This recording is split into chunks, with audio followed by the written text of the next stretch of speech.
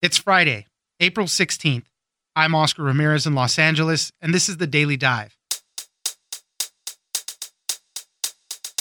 The defense has rested, the prosecution has rested, and closing arguments will begin on Monday in the trial of Derek Chauvin, accused of killing George Floyd.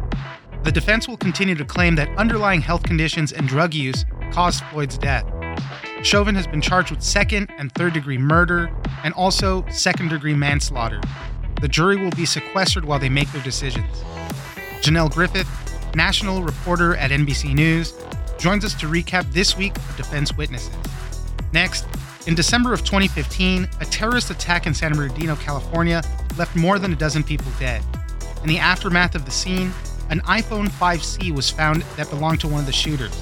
What kicked off after that was a fight between the DOJ and Apple to unlock that phone. Now, years later, we are finding out that the FBI turned to a little-known Australian firm which used an exploit chain to finally get in. Reed Albergati, technology reporter at The Washington Post, joins us for how a terrorist phone was finally unlocked.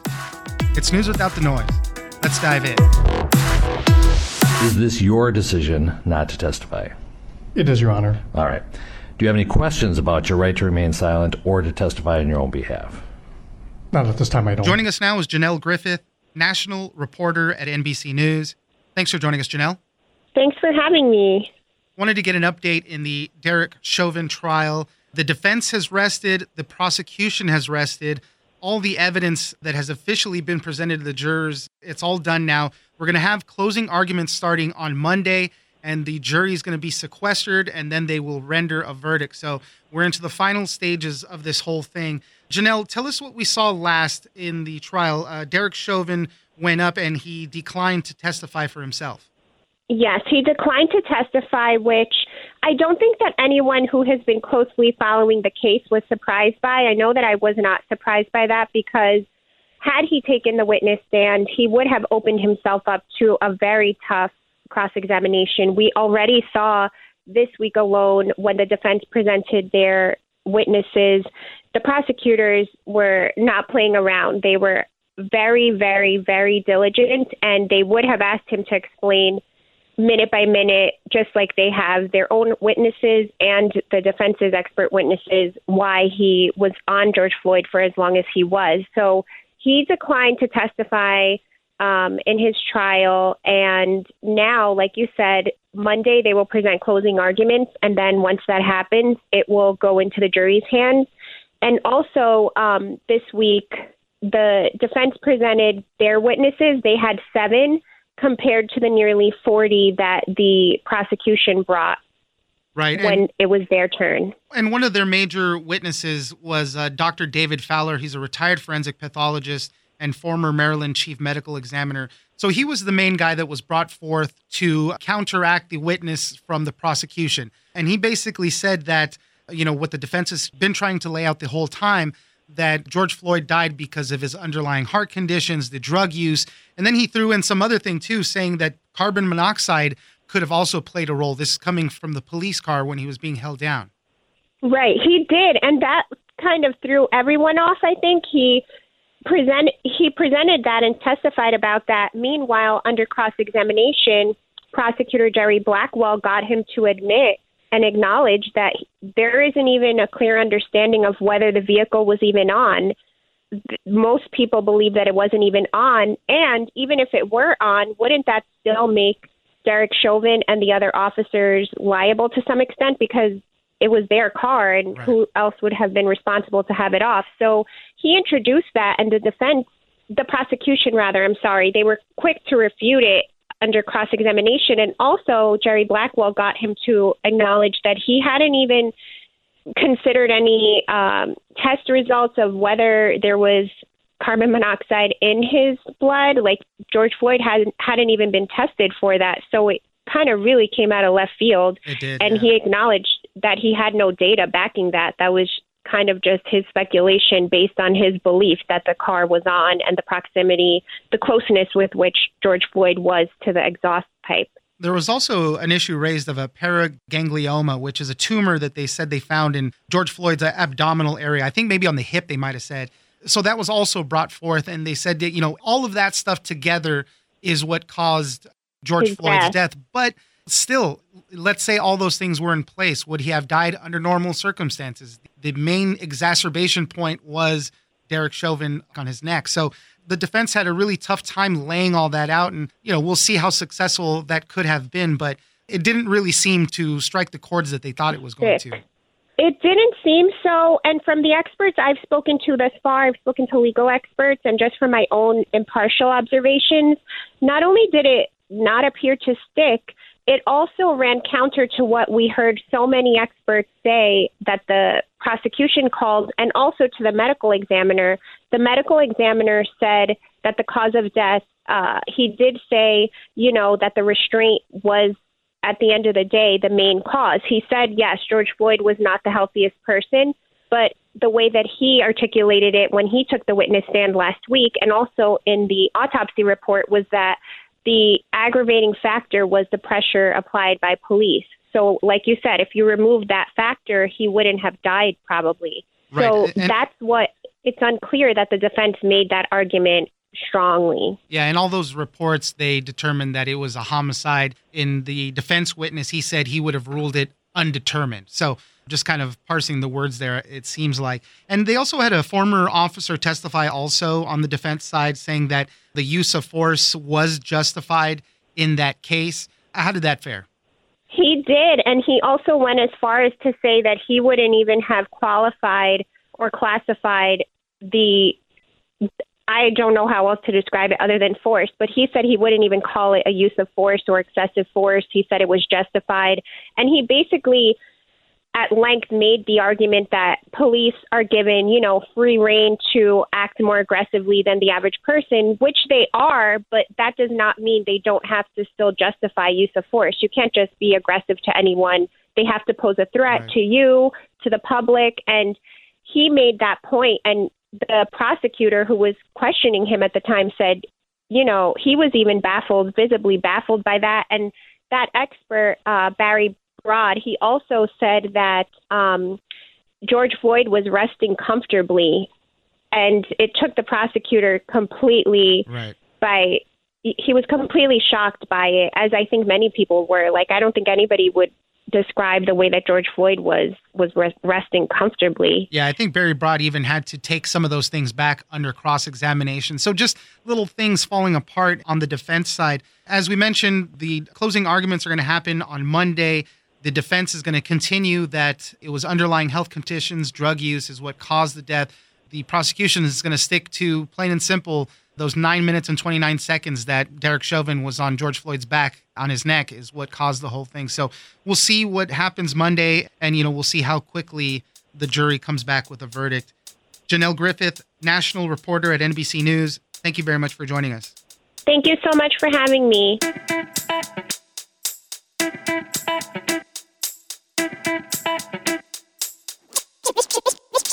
Legally, they may have won, and it may have actually set a precedent where the FBI and other law enforcement agencies would be able to just force Apple to break into these phones whenever they had a warrant. Joining us now is Reed Albergati, technology reporter at The Washington Post.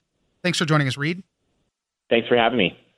Back in December of 2015, there was a terrorist shooting in San Bernardino, California.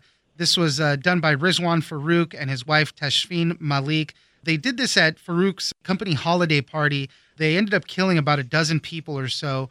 And in the aftermath of all of that, they recovered an iPhone 5C from the scene there. And if a lot of people may remember, this set off this kind of fight between the Department of Justice and Apple for a way to unlock that iPhone. They had just come out with their latest operating system. It had increased security, and the FBI could not get into that phone. And I think it was if you try to put in a password 10 times, it might delete the contents of the phone. They wanted to get in there to see if there was anything else related to their plot or other people they might have been in contact with. So that's why they wanted to get in there. In the end, the FBI went to a little-known Australian firm who we didn't know who they were until just now. And, it's just a crazy story of how they were able to unlock this phone. So, Reed, tell us a little bit about who ended up getting in there. Yeah, you explained the story pretty well. And I think for 5 years, people have kind of batted around ideas about who it might be. And there's been a couple of names in the media a lot, but those rumors have been wrong. And the firm was actually called Azimuth Security, which is based in Australia, founded by a guy named Mark Dowd, who's a very well-known Australian cybersecurity expert, or you could call him a hacker. And the exploit, which actually unlocked that phone for the FBI, was written by another hacker who worked for Azimuth named David Wong. And he was also very well known in cybersecurity circles, especially for his work on iOS and jailbreaking phones. If you remember, in the early days of the iPhone, people used to remove the software restrictions on their iPhones, which is called jailbreaking, to install unauthorized software on their iPhone. And he would work on those sorts of things. So both really brilliant people who, are well known in the security world, but probably no one outside of that world has heard of them. They were behind this. We go back to what was going on back then. A lot of things just kind of kept furthering the story. We found out that the FBI ended up paying this company, Azimuth, $900,000 to do it. So a lot of money there. But as I mentioned also, the fight between the Department of Justice and Apple, Apple was refusing to do this. And at the time, people were like, why wouldn't you help them? This is a terrorist's phone. We need this information. But they didn't want to do it because they didn't want to create this back door that could later be abused by whoever else. So that was kind of the moral fight, I guess you could say, that was going on at the time. That's right. And, there was a court case. The FBI actually did get a court order forcing Apple to unlock the phone or help the FBI unlock the phone. And Apple apparently did have that capability at the time. So this case was on track to be a precedent-setting case, which who knows how it would have ended up. But a lot of people thought that the FBI did have a good argument here legally, maybe not policy-wise. I mean, there were lots of debate about whether this was good policy. But legally, they may have won, and it may have actually set a precedent where the FBI and other law enforcement agencies would be able to just force Apple to break into these phones whenever they had a warrant. So in a way, Azimuth really kind of saved Apple from this outcome, because once the FBI was able to unlock the phone, they really had no choice but to go to the court and say, look, we have to withdraw this plea because we've already unlocked the phone. So it kind of delayed it. And for the last 5 years, we haven't heard much about this debate. And I think that's in part because there are a lot of firms out there like Azimuth who are able to break into these phones without Apple's help. There's sort of this balance where if the FBI wants to do this for a criminal case, they need to get a warrant. And once they use one of these exploits that, like you said, can cost a lot of money, that exploit, it's more vulnerable to being discovered by Apple or other software companies that might patch it and then make that exploit useless to the FBI. So they have to use these exploits sparingly. So we kind of have this equilibrium now. Maybe equilibrium is a bad term, but we have a system of checks and balances that are sort of built in without having this built-in backdoor that the FBI had wanted. And in the end, it was a little anticlimactic. They unlocked the phone.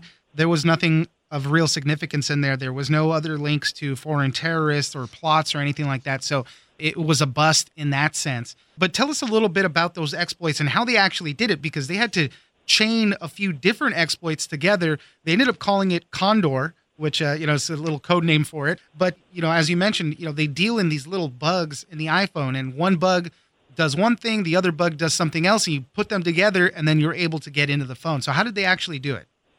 That's right. And you mentioned earlier that the phone had this restriction where if you typed the passcode in more than 10 times, it would erase the phone. So what this hack actually does is disables the requirement to this feature that erases the phone after 10 passcode attempts and allows them to just brute force the password, just essentially guess the password. It was a 4-digit password, so it didn't take very long using, sophisticated computers to guess it. But the way it started was long before, I don't exactly know how long before, but before the San Bernardino attacks, Mark Dowd, the founder of Azimuth, had actually discovered this bug in Mozilla code. It was open source code that Apple was using to interface with external hardware devices. And he hadn't done much with it. But then after these attacks, the FBI was looking for this way to unlock the phone, and Azimuth had already been working with the FBI on other projects. So they said, we're actually we have this bug. We're probably 90% of the way there to finding an exploit that will work on this phone. Why don't we try? And David Wong took that bug and figured out how to, starting with bypassing that Lightning port, turning that bug into an exploit for the Lightning port, then sort of taking it the next level and escalating privileges with another exploit. In the end, there were 3 exploits that allowed Azimuth's full chain to essentially remove that password requirement. Then they went over and tested it at FBI headquarters, and it worked. The FBI then did further testing on other phones to make sure that it worked 100% of the time. And then they unlocked the terrorist phone and then went to the court and withdrew that court case. Interestingly, and this is also new information in this article, pretty soon after, like a month or two after the FBI unlocked the phone, Mozilla actually patched that bug and made that worthless. So the FBI paid a lot of money for this and didn't get to use it much. They were only able to use it the once. Yeah, that's crazy. And, just for frame of reference, I live in California, very close to San Bernardino. It's all Southern California right here for us. So this story was very close to home. And we were, all the local media out here was very much into the story. And the conversation, the fight over opening that iPhone was so intense with people on both sides, privacy advocates, and then people just saying, hey, we need to stop terrorists at all costs. So it was just an interesting debate on that front. And up until this point, that's why it's significant. We didn't know who it was, and we didn't know exactly how they did it, what the exploits were that they were able to get there. And the last thing, too, it's just the last bit of the story is that, obviously, as you mentioned, Apple wants to know who these actors were, who were the people that finally broke their system there. And they came pretty close to finding out about it because they sued the company that was co-founded by one of these hackers that was involved in this. So they almost got there without, having to go through all of this. That's right. Apple is suing the security research tool maker called Corellium. And Corellium was co-founded by David Wong. And Apple, actually, after the San Bernardino unlock, actually tried to hire David. And then they tried to acquire Corellium. So it's really interesting how close Apple was to this the whole time, right, and continues to be. And I think the reason for that is, one, it's the security research field is kind of small when you get to these very high levels of I would call them white hat hackers, good guy hackers who work with government. It's kind of small, and Apple really likes to hire them because it helps Apple improve their own security. But it also gets at this other debate. So we had the encryption debate over whether, Apple should be forced to help the FBI. But there's this other debate that's a little bit less public, and it's also kind of a cat and mouse game between Apple and companies like Azimuth, right? So on the one hand, Azimuth has helped Apple by creating these ways to unlock phones that really negate the need for the FBI or other law enforcement agencies to go to court and force a backdoor. On the other hand, Apple doesn't really like what they're doing, right? Because they're finding flaws in iOS and not telling Apple about it. And Apple wants to fix those flaws. They want to make their phones really secure. And every once in a while, pretty regularly, you see these exploits come out that surprise everyone. Earlier this year, there was a full chain with 3 different exploits that could be used together to remotely access iPhones that somebody just anonymously told Apple about, and Apple fixed it. And that does not look good for Apple. There are questions about, why don't they catch these things? And the truth is they can't. It's too big and complicated to fix every hole. So it's constantly fighting against this type of research. Reed Albergati, technology reporter at The Washington Post. Thank you very much for joining us. Absolutely. Thanks for having me.